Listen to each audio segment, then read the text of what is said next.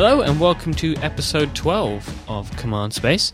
I'm your host, Mike Hurley, and I'm joined today by Mr. Paris Lemon himself, MG Siegler. Hi, MG. Hey, how you doing? Very well, sir. How are you? I'm good today. Good today. was good yesterday today. a bad day? So I think I have to ask, because this is something that has puzzled me for a while. Where does Paris Lemon come from? Yeah, I get this question a lot, obviously. I can only assume. So it's essentially, I wish it was a little bit something around like, Paris itself, or I do love Paris. I've been there a few times. It's a great city, but it has nothing to do with Paris. It's actually, when I was I guess I was probably 12 or 13 or something like that. I was a young teenager, say. I was using America Online. I'm not even sure it was called AOL at the time. It was just America Online, the dial-up version with modem and everything. And I happened to be in a chat room, as one did back then, sometimes, and it was just messing around, and I was doing what they call scrolling, which is essentially hitting a letter or a number and then hitting return really fast. And in the old days of 14.4, it may have even been earlier than that. It may have been like I know we had a 2400 baud modem at some point, but I think it was right after that. But anyway, that used to clog up the pipes, even doing something as sending one character and hitting return in a chat room. And so as a result of that, I was banned. And so my account was shut down. And the problem was, I believe I was also chatting with a girl at the time that I was interested from school or whatnot. And I wanted to get back online as quickly as possible. So I had to run downstairs, grab my father's other credit card, since I couldn't sign up with the same one that I had used, since that was kind of tied to the banned account. And I had to come up with a name as quickly as possible for this new account. And I was not a fan of using any of the, Siegler 0471 or whatever the generic ones that they tried to give you. So I wanted to come up with something interesting. So I opened up an encyclopedia and was just kind of going through a few different things, and I came across something called Paris Green, which I believe is some sort of insecticide or just some kind of poisonous thing that was used to kill rodents, like in the turn of the century, the turn of the last century, of course. And it sounded like a cool thing, for a teenage guy to have. It was actually, coincidentally, I've heard recently that it was the central point of an episode of Boardwalk Empire. I haven't seen that episode, so I don't know that. But apparently, there's a Paris Green episode which ties back to my name. But anyway, Paris Green was taken, unfortunately. So was Paris Blue, which I'm happy about because I think that ended up being a female jean company. Paris Red, all those ones were taken, and so I came upon Paris Lemon simply by going through various other kind of colors that I thought would be interesting. And I think it was around the time that U2's Zooropa was out, and they had that song Lemon that I liked, and so I think I just merged those two together, and that's how Paris Lemon came to be. It's funny how you pick a name like that, and it sticks with you.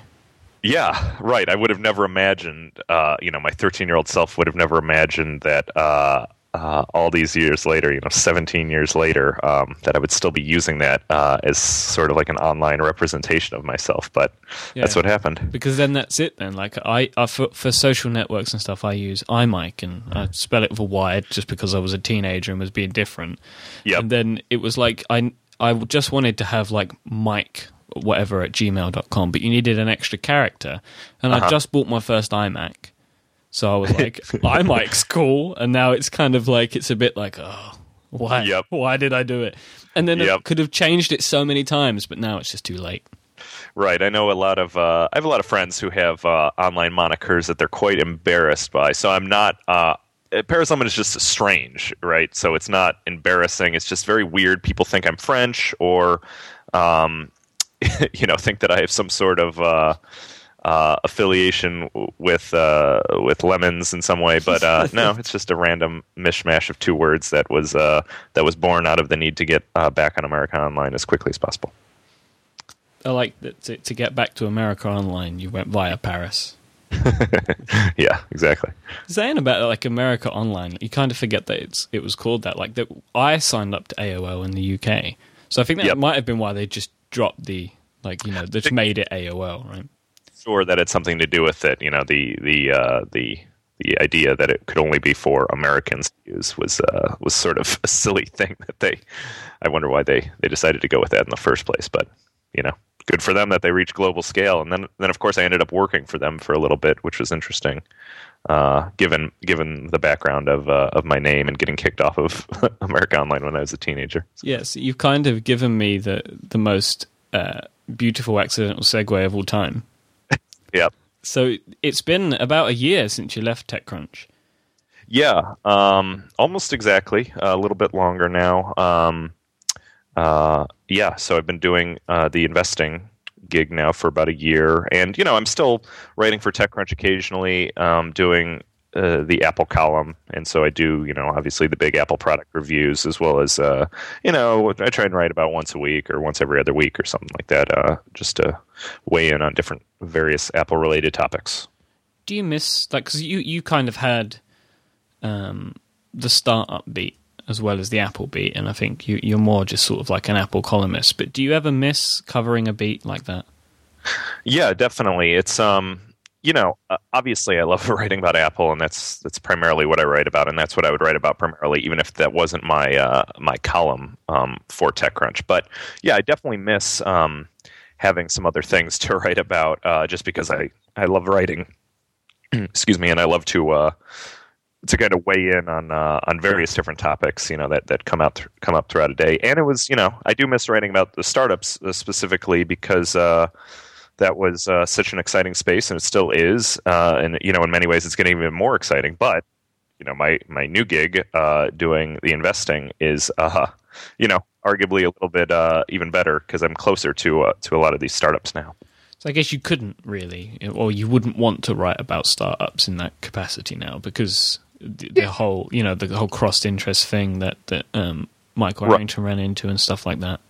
I'm not, to be honest, I'm not too concerned about any of that stuff. I'm of the mentality that if someone wants to read what you're writing, I think you should just be as transparent as possible about, if you've invested in a startup, or, if you have some sort of other vested interest in writing about something. But, I'm all for letting just the readers decide. I think it's sort of a silly notion that you can't, say something that's in your brain because you have this, relation to it. There's all kinds of different, different conflicts, if you will, in your brain that go on. There's personal ones, there's friendships, there's monetary ones. Now, you could certainly argue that the monetary one is more problematic simply because, you could alter markets that way.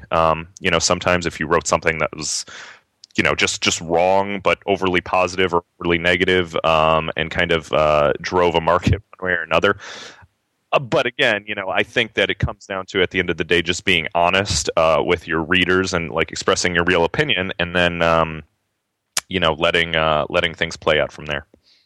So looking back over the last sort of 12 months, you're happy that you made the move into, would you say it's angel investing? It's sort of it's a little bit of angel investing, though we have an actual fund, right. But we do invest alongside of a lot of individual angels. There's a lot of different terms that get thrown out, micro VC type stuff. Basically we have a seed investment fund, but at the same time most of our investments are on the seed side of things. We've done some later stage stuff too, so it's really just a pretty straightforward investment fund. It's just it happens to that our investment size is not nearly as big as some of the larger VCs out there, but we're still investing across the board, and I'm super happy with the decision to go this way. I think that this was a pretty natural transition from my life as the blogger covering startups, because there's a lot that does translate well. Certainly, you have your own filters, so you don't have to go through thousands upon thousands of pitches. Rather, you can just go through hundreds upon hundreds of them, and you learn what kind of over the years in the meeting with all these startups, you learn some good things, what are good things to look for in terms of what might make a startup successful, and also, helping them with some pitfalls that you've seen throughout time. So it's a very good transition, I think. And obviously you must look at hundreds of startups, and you must have meetings with, I can only imagine, thousands. What sort of things do you look for? Do you have like a base few things that you look for when you're meeting with a new startup? Yeah, I mean, first and foremost, from my own personal kind of perspective, I look at products, and obviously that's most of the time going to be consumer-facing products, given what I've written about all these years, and where my kind of area of knowledge lies. We do invest, of course, on the enterprise side of things too, but I have a partner, Pat Gallagher, who's much more savvy in the way of the enterprise space than I am. But of course, we all look at all these things, and you get a sense of what's good and what's not. But from my own perspective, I definitely like to see a good product. I mean, that sounds like so generic and obvious, but I feel like if there's something that I am going to be compelled to use on a regular basis, that's an easy indication that that's something that I want to be involved in. And it's also leads to the idea that hopefully we can help them as they grow and mature in some way. And how do you come across new companies? Do you look for them? Do they come to you? Is it a mix of both? Yeah, I think it's a little bit of it's a mixture of both. It's mainly things coming our way still, which we're very fortunate about, obviously, to have good deal flow, as they call it. And because we've been around for about a year, we both have some brand recognition now, and because of the former TechCrunch affiliation of both myself and, of course, Michael Arrington. People know us that way, and so that's a good position to be in because it does lead to a lot of people who will seek us out, or a lot of other investors who kind of point things in our direction, saying like, "Oh, you might want to talk to these guys; they'll be interesting. They know the media space, or they have some connections that could be interesting to you, and just general knowledge about the area." So it's been mostly inbound, but we do quite a bit of outbound. You got to do that. You got to be always keeping your ears open for what the hot new thing is and what people are talking about, what's kind of bubbling just under the surface. Once you sort of are involved in an investment, do you become an advisor for the company? There's a more formal advisor roles, as a part of the investing world, and so sometimes we do take advisor roles more than a straightforward investment. Not too often, but we've done that a few times. Along with the investment, any investment we do, I would say it's fair to say that we're definitely advisors to these companies, trying to help them in any way need help, and in any way we can to kind of navigate the waters of startupdom. Yeah, because I guess from the what you've covered over the years, you maybe better than most people. I mean, you and Michael Arrington will know what's required for a good launch, I assume. Yeah. Yep, that's definitely true. And I think that's played out pretty well over the past year with the companies that we have helped on the early stage side of things. So that's gone well. It's it's sort of interesting, the other things that we get involved in, like the later stage stuff too, where obviously they're not going to be concerned with any sort of launch, though they do have product launches that they're interested in. But it's also just as much navigating both the press space and the broader like consumer mind space of knowing how is this going to be perceived? How's this move that we're doing going to be? What's the reaction going to be to it? Those kind of things.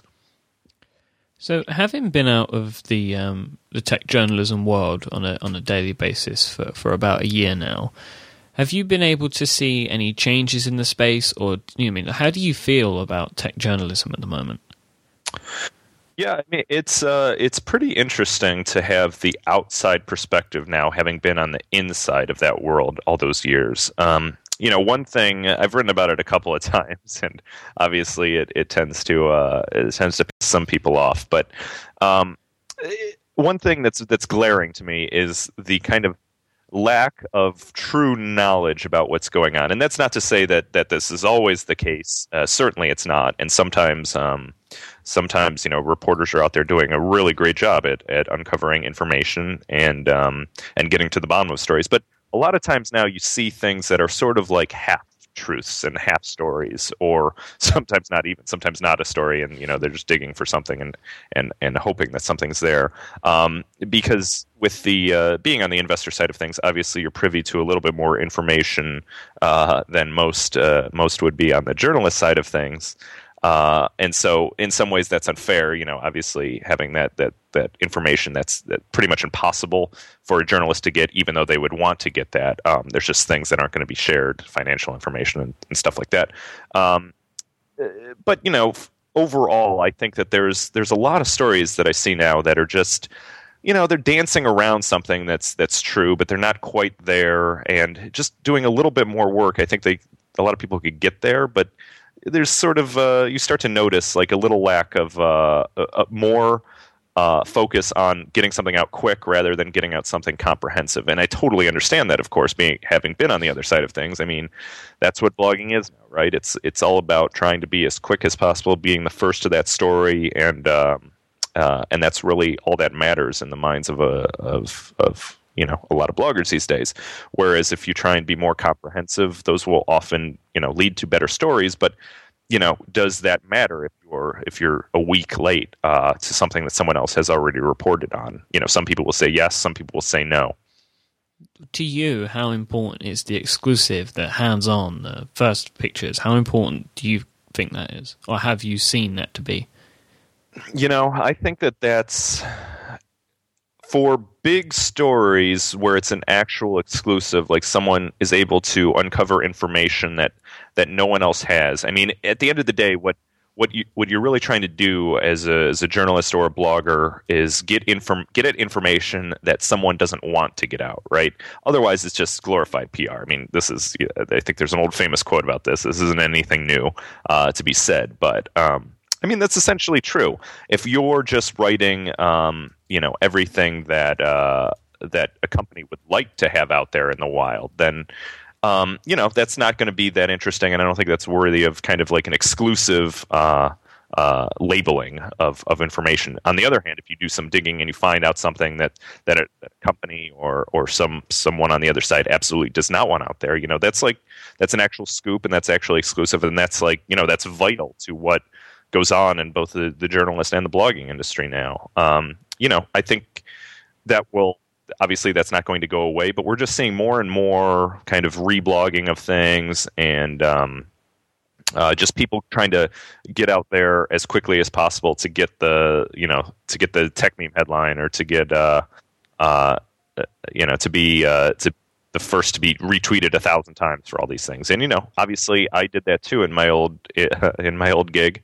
I evolved over time, trying to learn how to become a better writer and a better a reporter. But I know how the game works, and that's still the game that's going to be played, and I don't see that changing anytime soon. If anything, it's just getting worse in the age of Twitter and Facebook sharing. It really kind of just depends on who has the most outrageous headlines and who can share it the fastest. What do you think's most important, the best headline or the better content? In terms of getting people to click in the current environment that we're in, again, all the social sharing stuff, it's definitely the better headline. I think that overall having better content will lead to a longer shelf life of that specific article, and I think that will lead to more quality shares. You'll get people who actually read the article and who really kind of appreciated it and had a chance to think about it and maybe wanted to weigh in themselves, or just wanted to share it to their audience. And so I think you get better shares, if you want to phrase it that way, I guess. But definitely in terms of volume and widest reach. The headline is kind of the thing that is what is pretty important these days, because you have so many people who will just retweet something. Either, I mean, we've seen plenty of people retweet stuff without having read it, because there's been instances I've seen plenty of times where people will be retweeting like a dead link, for example. So obviously they haven't read that story.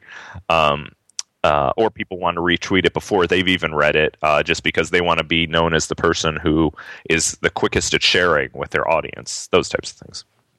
Do you think that's a problem? Yeah, I mean, I think that's definitely a problem. I'm just not sure what the solution would be to that. I mean, I think that, if anything, it's just going to get worse. This all stems from the idea that the blogging and now all of journalism really model is based around page views, with print journalism continuing to die in circulation, just dropping and dropping and dropping, more advertising dollars coming online, and it's all about generating as many page views as you can in order to keep the advertisers happy and keep them coming in. People will say that, well, it's not just about the CPMs and we're trying to attract higher quality advertisers, but it's still, those are the metrics that people look at when they determine what ultimately how good and how healthy a site is. Is it growing? Does it keep the page view numbers growing over time? Some people are trying to look more at uniques and those types of things, but it's still, at the end of the day, everyone is beholden to the page view. Yeah, and I personally, I would be surprised if you could see a way out of that. Yeah, I'm not sure what that is. I mean, the option would be maybe like to have the journalism space subsidized by the government or something like that. Do we really want that? We just had all that issue with the PBS with the killing of Big Bird at the last U.S. presidential debate last week, and so it sounds like maybe PBS is up in the air for getting its funding pulled. Do we really want overall, do we really want the government being involved in kind of financing journalism? I just don't think that's going to work. And then so you go down the line, and do you think like, well, should there be patrons of journalism, like, so, wealthy individuals who put it? But then we talked a little bit about the conflict concerns. That comes even into play then. Like, how are you sure that the person who's the patron of this particular site or whatnot isn't dictating what's being put out there? And we run into that now, right? Because there are plenty of sites that are backed by VCs. So there's always the underlying thought that maybe this is being spun a certain way. I think that for the most part that's wildly overblown. Having worked in a large blog for a long time, the notion that anyone was kind of driving individual writers to write something is sort of silly. I think people often think that it's more organized than it even is. It's mostly just, at least in the case of TechCrunch, it was mostly a group of individuals deciding what they were going to do, and pretty little organization, which speaks to the power of TechCrunch because it works so well, even though it was not highly organized. What do you think about the model of reader-supported sites like The Loop and Sean Blanc and people like that? What do you think that is a potential option in the long term? Yeah, I mean, so I guess the biggest issue that I see with that, and of course we see it on larger scale with paywalls, New York Times, and I think that the biggest issue there is a lack of ease when it comes to paying. So I think it would be more interesting if the web had been, created with an underlying unified payment layer. And there's a lot of startups now working on things like this. Obviously, there's been PayPal around forever, and we're edging closer to things like this, but it's still not nearly as seamless as it needs to be. And so, what is a paywall is actually a wall, because it's a huge barrier to getting people in between content and paying. And of course, there's the plethora of free options for much of the same type of information. Certainly on the New York Times side, I would say, New York Times, Wall Street Journal, all the bigger media things, they're printing information, and someone's going to reprint it later on some blog that's just going to be free, and maybe you won't get the same detail of information, but you're going to get the overall larger story. And so I think it's more interesting for kind of the individual authors that you brought up, because I think that there is a way, and there's definitely a market for people paying for individuals that they want to read. You want to get Jim Dalrymple's take on a certain topic, and so maybe you're willing to pay for that.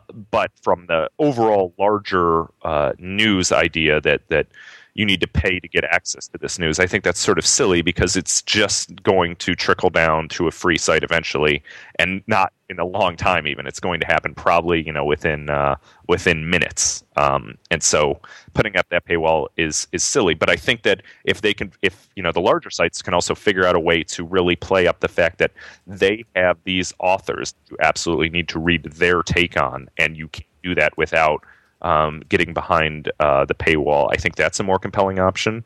But going back to the idea of a seamless payment thing, I just see that as the big problem. If the web had been invented with, say, an underlying layer, kind of like we have within iOS, for example, where everything is tied to your iTunes account, and that's tied to your credit card, and so everything is basically one click away to be able to pay and download. If the web was that simple, and all of the web was tied to your choice payment account, and you could just one click everything, and you do these small payments, $1, $2, $5, whatever it is, that's sort of a no-brainer for a lot of people, and that's why we've seen the success of not expensive, but $1 to $10 apps in the App Store, because it's that's a no-brainer for a lot of people, and I think it would be the same way on the web with content if there was that seamless layer that you didn't have to go and enter in your credit card information and enter in your address and kind of get verified and do all this thing.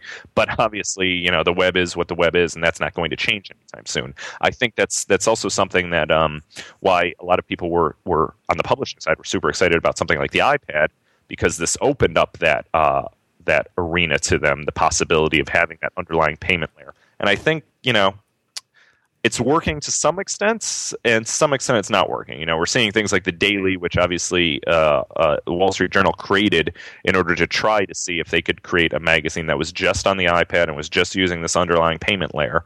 And, I think they're doing okay, but there's constant talk of layoffs, and it's just, it can't look the same as a previous large scale publishing outlet did. I think we'll see the move more to individuals rather than these larger entities, and I think part of that is driven by the fact that some people will be willing to support individuals rather than supporting some sort of larger organization trying to get the news, and that's sad, but I think that's the reality.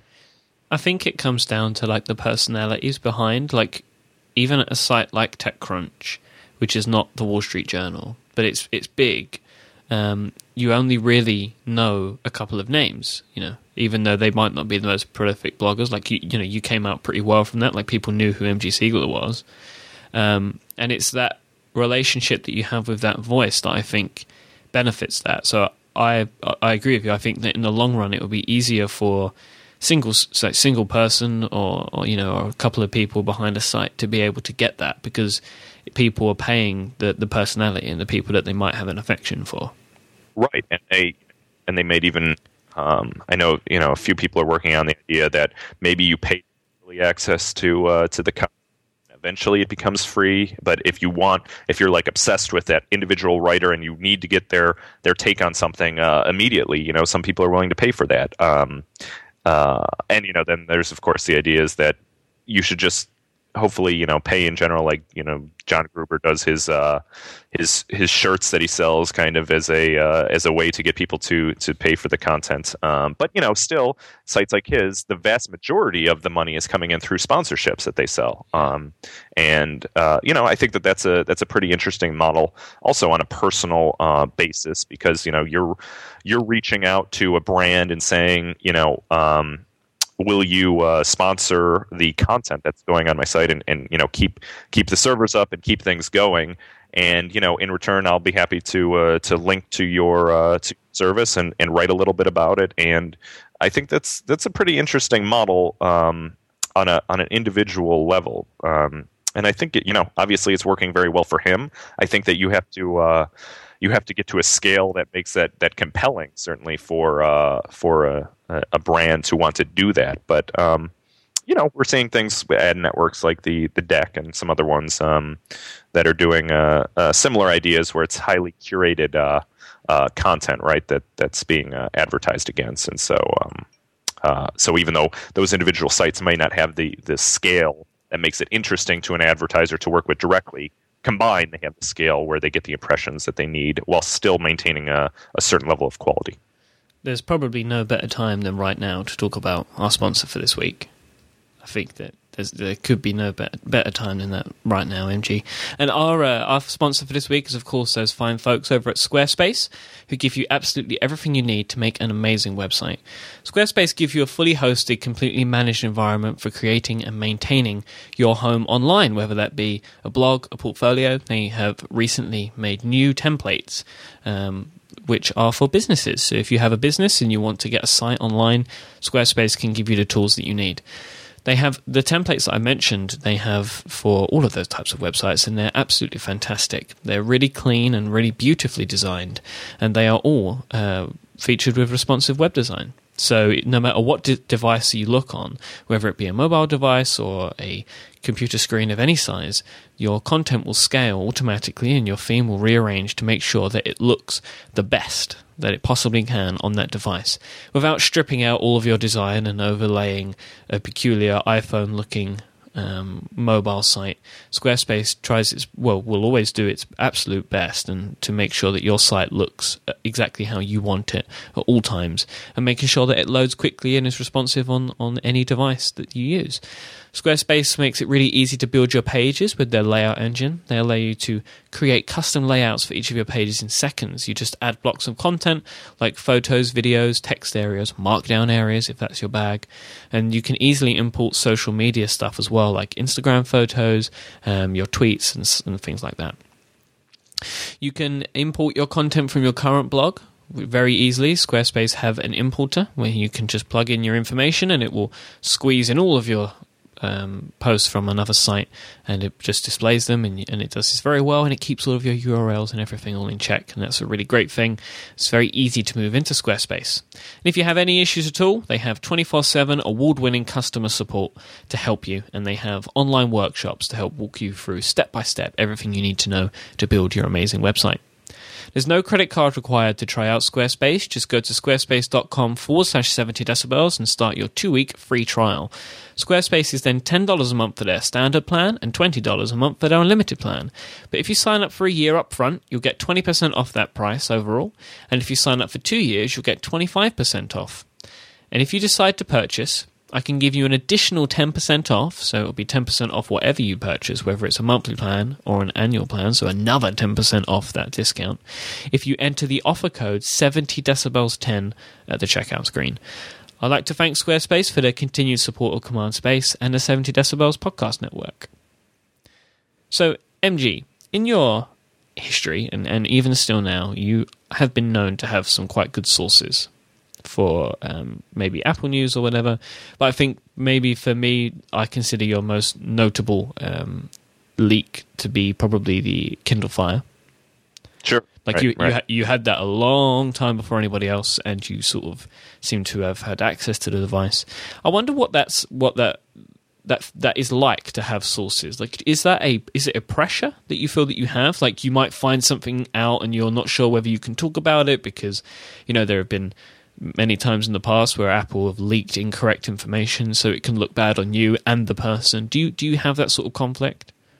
So that's a really interesting example. So that happened to be that was probably my last big scoop before leaving TechCrunch. I guess I was actually in the process, of course, of talking about what I wanted to do next at that point. But I happened upon this information, and we talked a little bit about the idea of an actual scoop or exclusive versus something that's kind of leaked out by the company. Obviously, this was the former. This was something that Amazon did not want out there, and I was able to get access to the Kindle Fire, which didn't know that would be the name at the time. I think I reported a couple days before the actual that would be the name once I heard that. But and that was that was a big deal in terms of the lengths that I went to try to obfuscate who the source was in that case. I won't go into the details because it's it's just we're far removed from it now, but I still, I obviously don't want to get anyone in trouble. Yeah, but that person would probably still lose their job. Like, I don't think that sort of thing wears off. But I'll just say that I did go to great lengths to make sure that I could keep that tightly under wraps as to who the source was there, because they were taking a huge risk in giving you that information. And you wonder, well, what's their incentive kind of for doing that, right? I get asked that a lot. You always want to ask that of the source, or at least try and figure that out of the source, so you're not being manipulated in some way, which obviously does happen quite a bit. Of course, if it's coming from the larger company itself, you have to wonder, what's their agenda to doing this? Is this a timed leak for a certain purpose? But in the case of an actual leak coming from someone else who's not speaking directly for the company, you wonder, are they just disgruntled? Are they, something like that? With this particular thing, even a disgruntled employee, it would seem sort of silly to leak something like this. I think it was just an issue of this person being a kind of a fan and knew that I would be in particular interested in this bit of information, and not really knowing how that game works, and I have access to this information. Should I tell someone? Obviously they know that it's dangerous to do that from their job, but I think that they felt compelled for whatever reason to share up that information because they were just kind of a fan of what I had been writing, and knew that I would have a particular interest in this. Given what I had written about, I think I had written quite a few things about Amazon entering the Android space and kind of competing against Google, and how that could be even a more compelling battle than Android and the iPad in the tablet space, at least, certainly. And I think that's playing out right now. And so it was an interesting time. In the same sort of vein, you have in the past received early hardware, maybe most notably from Apple. So you had a new iPhone 5 a couple of weeks before it went on sale, or was it a week? It was a couple of weeks, right? Was it a week? Yeah, something like that. I think that's fair to say. It was, it wasn't a long amount of time, but yes. What is that process like? That's obviously a pretty controlled thing. Apple says that they're, ask if you're available for a meeting. Doesn't tell you kind of what it. And then you go in and have that meeting, and it's a pretty straightforward thing, but the amount of secrecy surrounding it is that's what you hear about Apple, and that's absolutely true. They hold everything very close to the vest right up until the last second, and of course you get these things to do a review of, and you're not allowed to talk about it, of course, until the embargo is up, and that's kind of a funny thing. I have a sort of not even a love-hate, just a hate-hate relationship with embargoes. But I will say that one of the reasons why I agree to these Apple ones is I have never seen anyone break an Apple embargo, and they are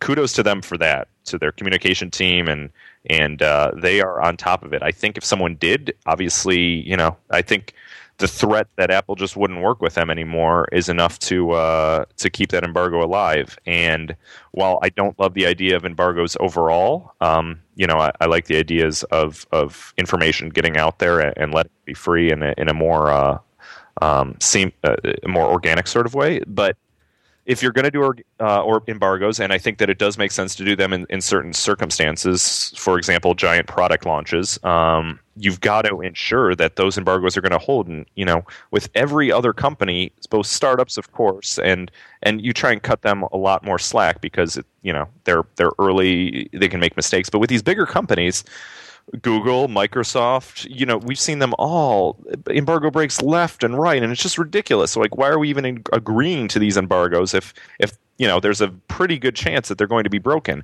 And the problem is that when they are broken, there's no real consequence. You can say okay, so this embargo got broken by this publication by a day or 12 hours or something like that. So what are you going to do about it? And they're like, well, they apologized. It was a mistake. It's like, okay, when the same mistake keeps happening over and over and over, and obviously it's not a mistake. And at the end of the day, who cares if it's a mistake?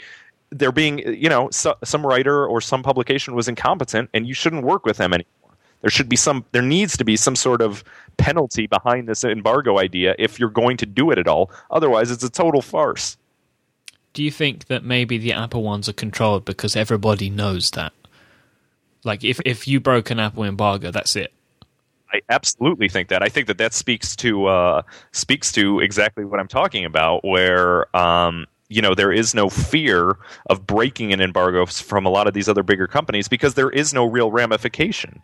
But with Apple, I think everyone knows that there would be a real ramification, and it's sort of funny how there's never been an embargo break. There may have been one sometime several years ago. There's never been one that I've noticed, at least that I've seen in the past several years of doing this. And so it's funny that there's never been one while there are all the time with these other companies. So that just goes to show you that's how it has to work, and that's how it has to be done.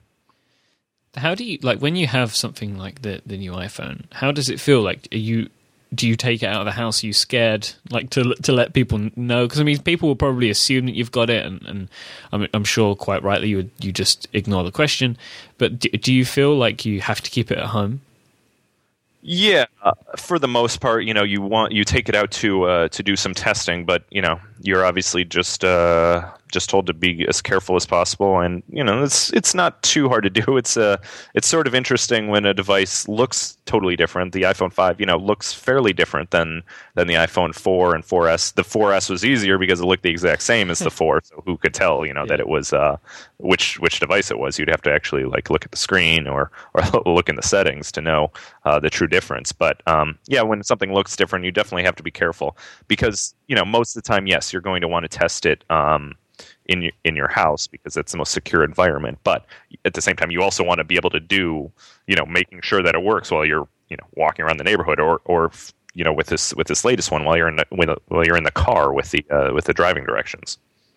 So you recently, I saw on Instagram, received the new iPods.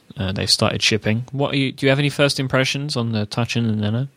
Yeah. I have them right here actually. So I'm in the process of sort of just testing them, seeing how well they work, etc. But yeah, I think the new Touch is pretty interesting from a design perspective because it's, of course, from the front it looks exactly like the iPhone 5. It has the larger 4-inch screen now, but from the back it's totally different. It's a full unibody aluminum and a colored aluminum backside, and it's pretty nice. It seems almost to me like this is the design that Apple sort of wishes they could do for the iPhone in some ways. I think that the cellular needs for the iPhone make that a little bit hard to do. And I'm sure there's some other design choices that they make in order to make it a little bit thicker and kind of flat on the sides, which they obviously did with the 4 and the 4S as well. With the 4, of course, it was the antennas that were around the corners. But this feels much more like a single unified piece of work, and so it's very interesting to me from a design perspective. And they even have they've included now this I think they're calling it the Loop, right? The the wristband essentially. That's built right into it. So that's kind of a new little wrinkle in the design feature of it. But that's very well done. You just push it down to pop it up and put the loop thing on, and then you can hide it away when it's not there. But in terms of overall speed and things like that, this is more or less a iPhone 4S, so it's not as fast as an iPhone 5. It's got the A5 chip, and so that's not as fast, but I think for a lot of people who are in the market for an iPod Touch, this is obviously going to be a great upgrade, given the new screen size and especially the new camera. I think it's a 5-megapixel camera, so it's not quite the 8-megapixel on the 5, but it's a really good camera from my limited time playing with it. And I think given that plus the wrist strap element of it, I think that Apple knows that a lot of people are going to use this as kind of their point and shoot camera. And what better point and shoot to buy than one that comes with the ability to access all the hundreds of thousands of apps and play games on it, do all the other stuff that you would do on the iPhone. In terms of the Nano, I'm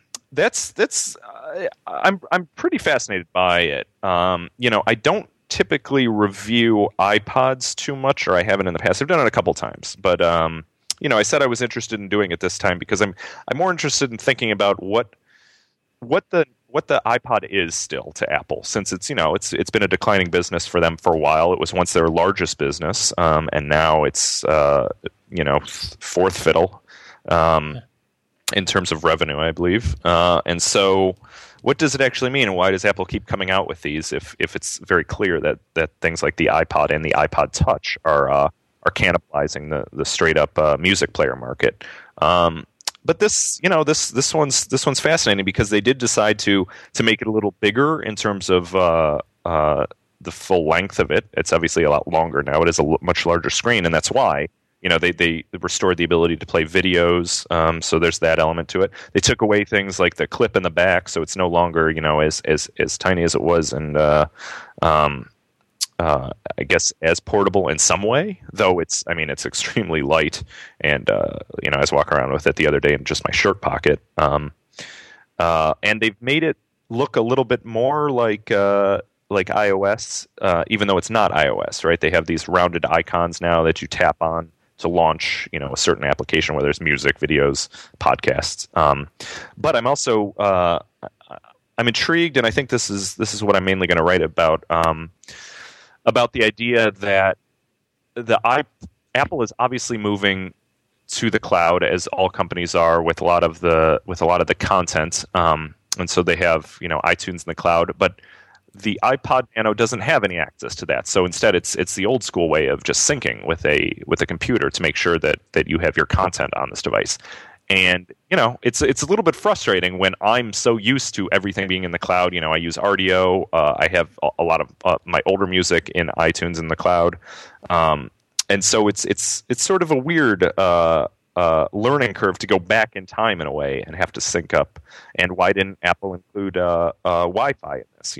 It's probably a design decision, but they did include Bluetooth, and so you can use it to stream music wirelessly to like a Jambox or something like that. So yeah, I'm pretty fascinated by this thing, and I'm going to be really interested to see how well it sells in the coming holiday season. Obviously it's a good price and a good kind of cheaper present versus an iPod Touch, but is there still a huge market for these things? Are you a fan of the design for the Nano? Yeah, I like it. I like it a lot more than I still remember the days of the Fat Nano, the quote Fat Nano. That was pretty weird. That was just a poor decision that I think they remedied pretty quickly. But yeah, the Nano over time has been sort of a fascinating thing from a design perspective because Apple changes it so often, and they're not always about going to as small as possible, as we're seeing in this current iteration. This is let me see if I have the other one right here. So it's it's roughly twice the size. It's almost exactly twice the size of if you stack two old iPod Nanos on top of each other. That's the length of this. This is thinner because it doesn't have that clip to clip on anymore. But obviously they felt like the screen was the important thing here, and the ability to play video, I think, is what they're thinking about mainly. They're also to display pictures, of course, but and they're keeping. I don't have a new shuffle. I don't think that those were upgraded too much beyond the colors, right? So, I think that they're just keeping those going as the lowest end of that. But maybe differentiating a bit between more between the shuffle and the Nano, because the last generation of the Nano and this generation of the in the last generation of the shuffle were sort of almost the same size.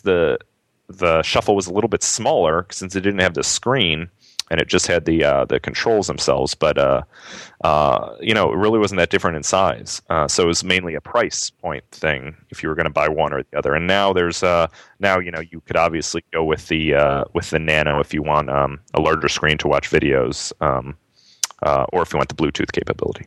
I feel like I have to see one of these in person because I've only seen product images in the video, and I really don't like the way that it looks, but everybody that I talk to seems to be quite liking it, so maybe I'm just the odd one out. I'm not really sure. It's nice. It's the same type of aluminum, of course, that they use for the new iPod Touch. So I got two in the same color here, and they I think it looks pretty nice. I saw some of the talk that it looked a bit like a Lumia. Yep. Which is, more or less the case.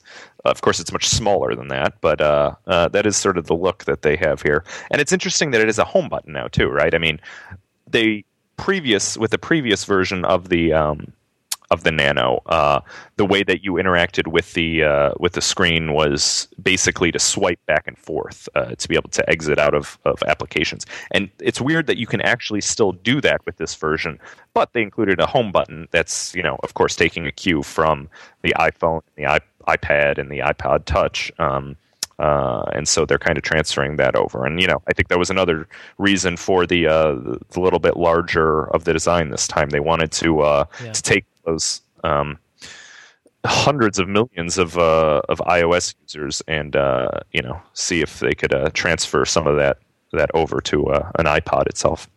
The circle silhouette on the home button is disorientating to me. I agree. I think from my understanding, this is an idea that it's not iOS. Because with the iOS buttons, the iOS device buttons, it's a little bit of a square of a rounded square, right? This is a pure circle, and it shows the difference between the app icons on both devices. Whereas on iOS devices, it's more of a square with round edges, and on this new iPod Nano, they're fully circular app icons. It just kind of makes it look like a knockoff a little bit to me. Like it looks like a Japanese knockoff of an iPhone. That's sort of an interesting thought. Looking at them side by side, one could definitely draw that conclusion until you pick it up, and then you realize it's a pretty high quality item. But just looking at them, you could definitely draw that. So there's one sort of last big topic I want to raise with you before we finish, and that's being a fanboy or being accused of being one. You get this a lot, right? You're always called a fanboy. Yep. Do you? I mean, you consider yourself a fan of Apple, right? Yeah, of course. I think the problem with the term, and I don't really. It really doesn't bother me. I've written posts to that effect before, like "You're damn right, I'm a fanboy." I think I read at one point.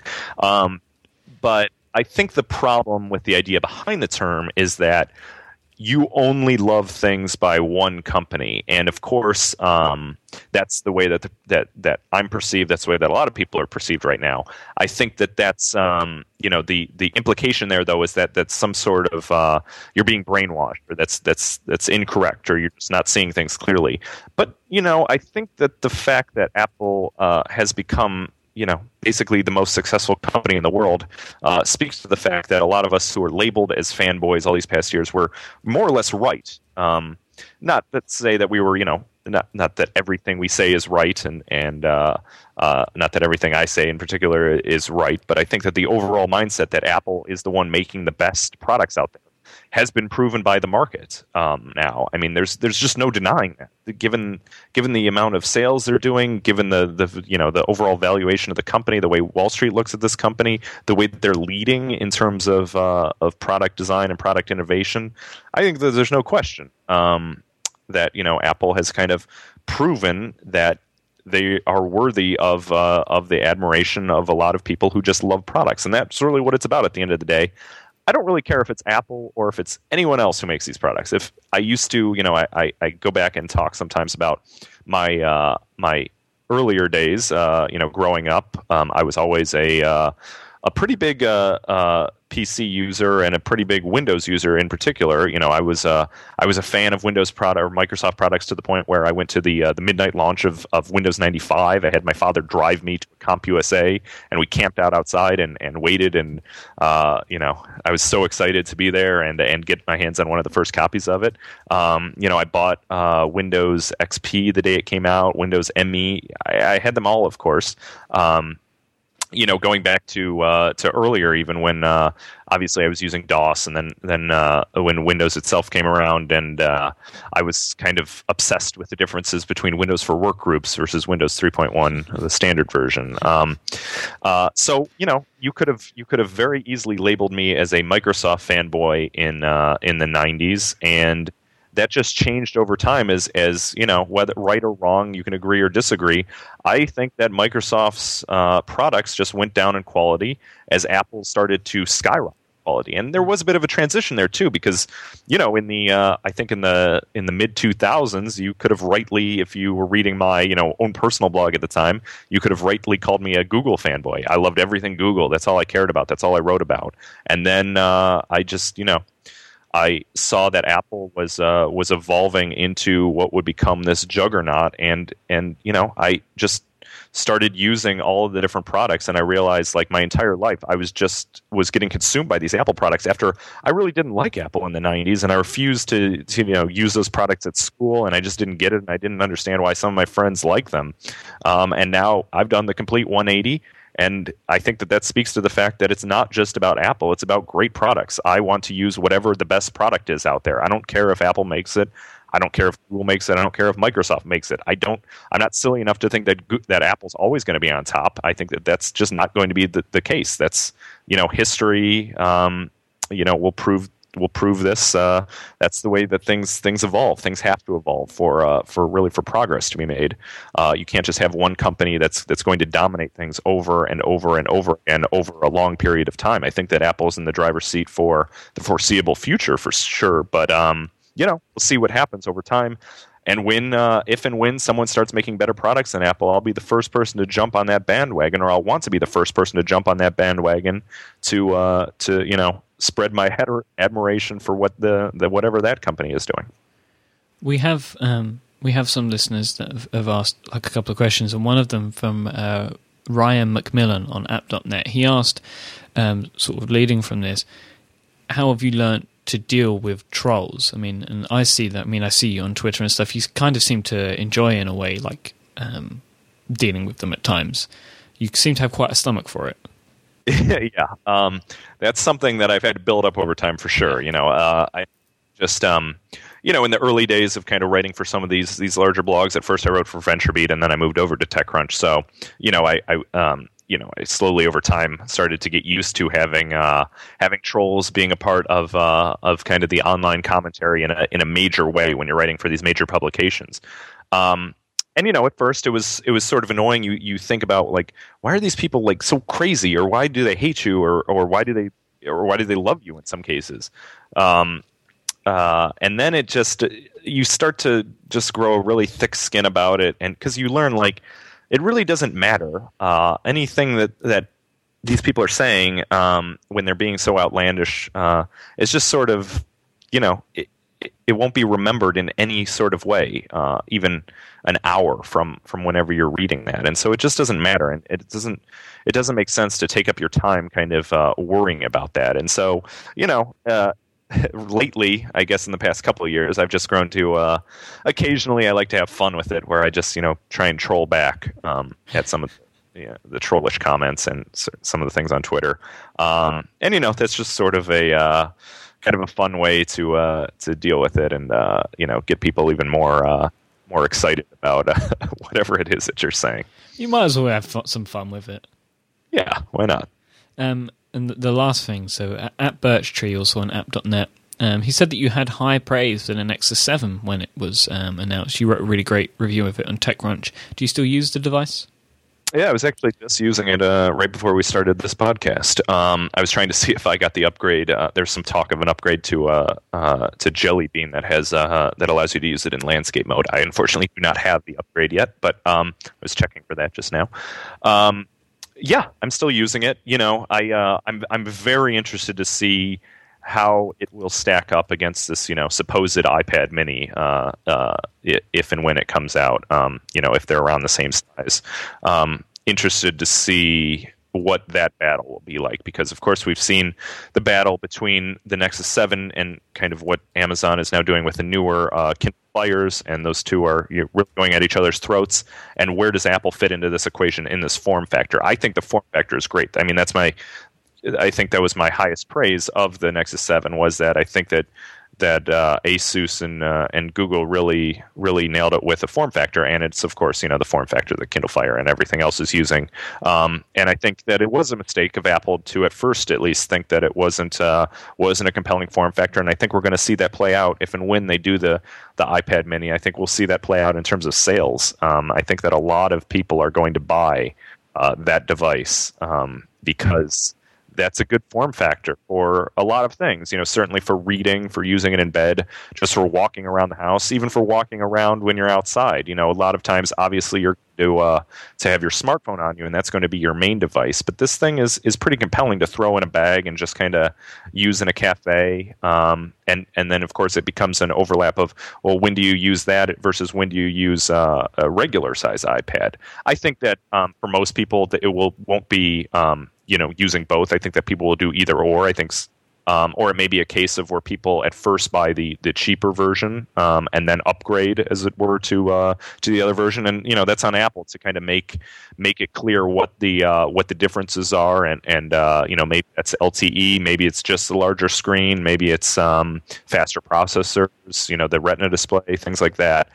So that's really on Apple to kind of differentiate the products and make sure that there is a compelling reason to still get the larger iPad. I think that the larger iPad is really just kind of totally eating into the way that I use a laptop computer now. I mean, I take the iPad with all the time.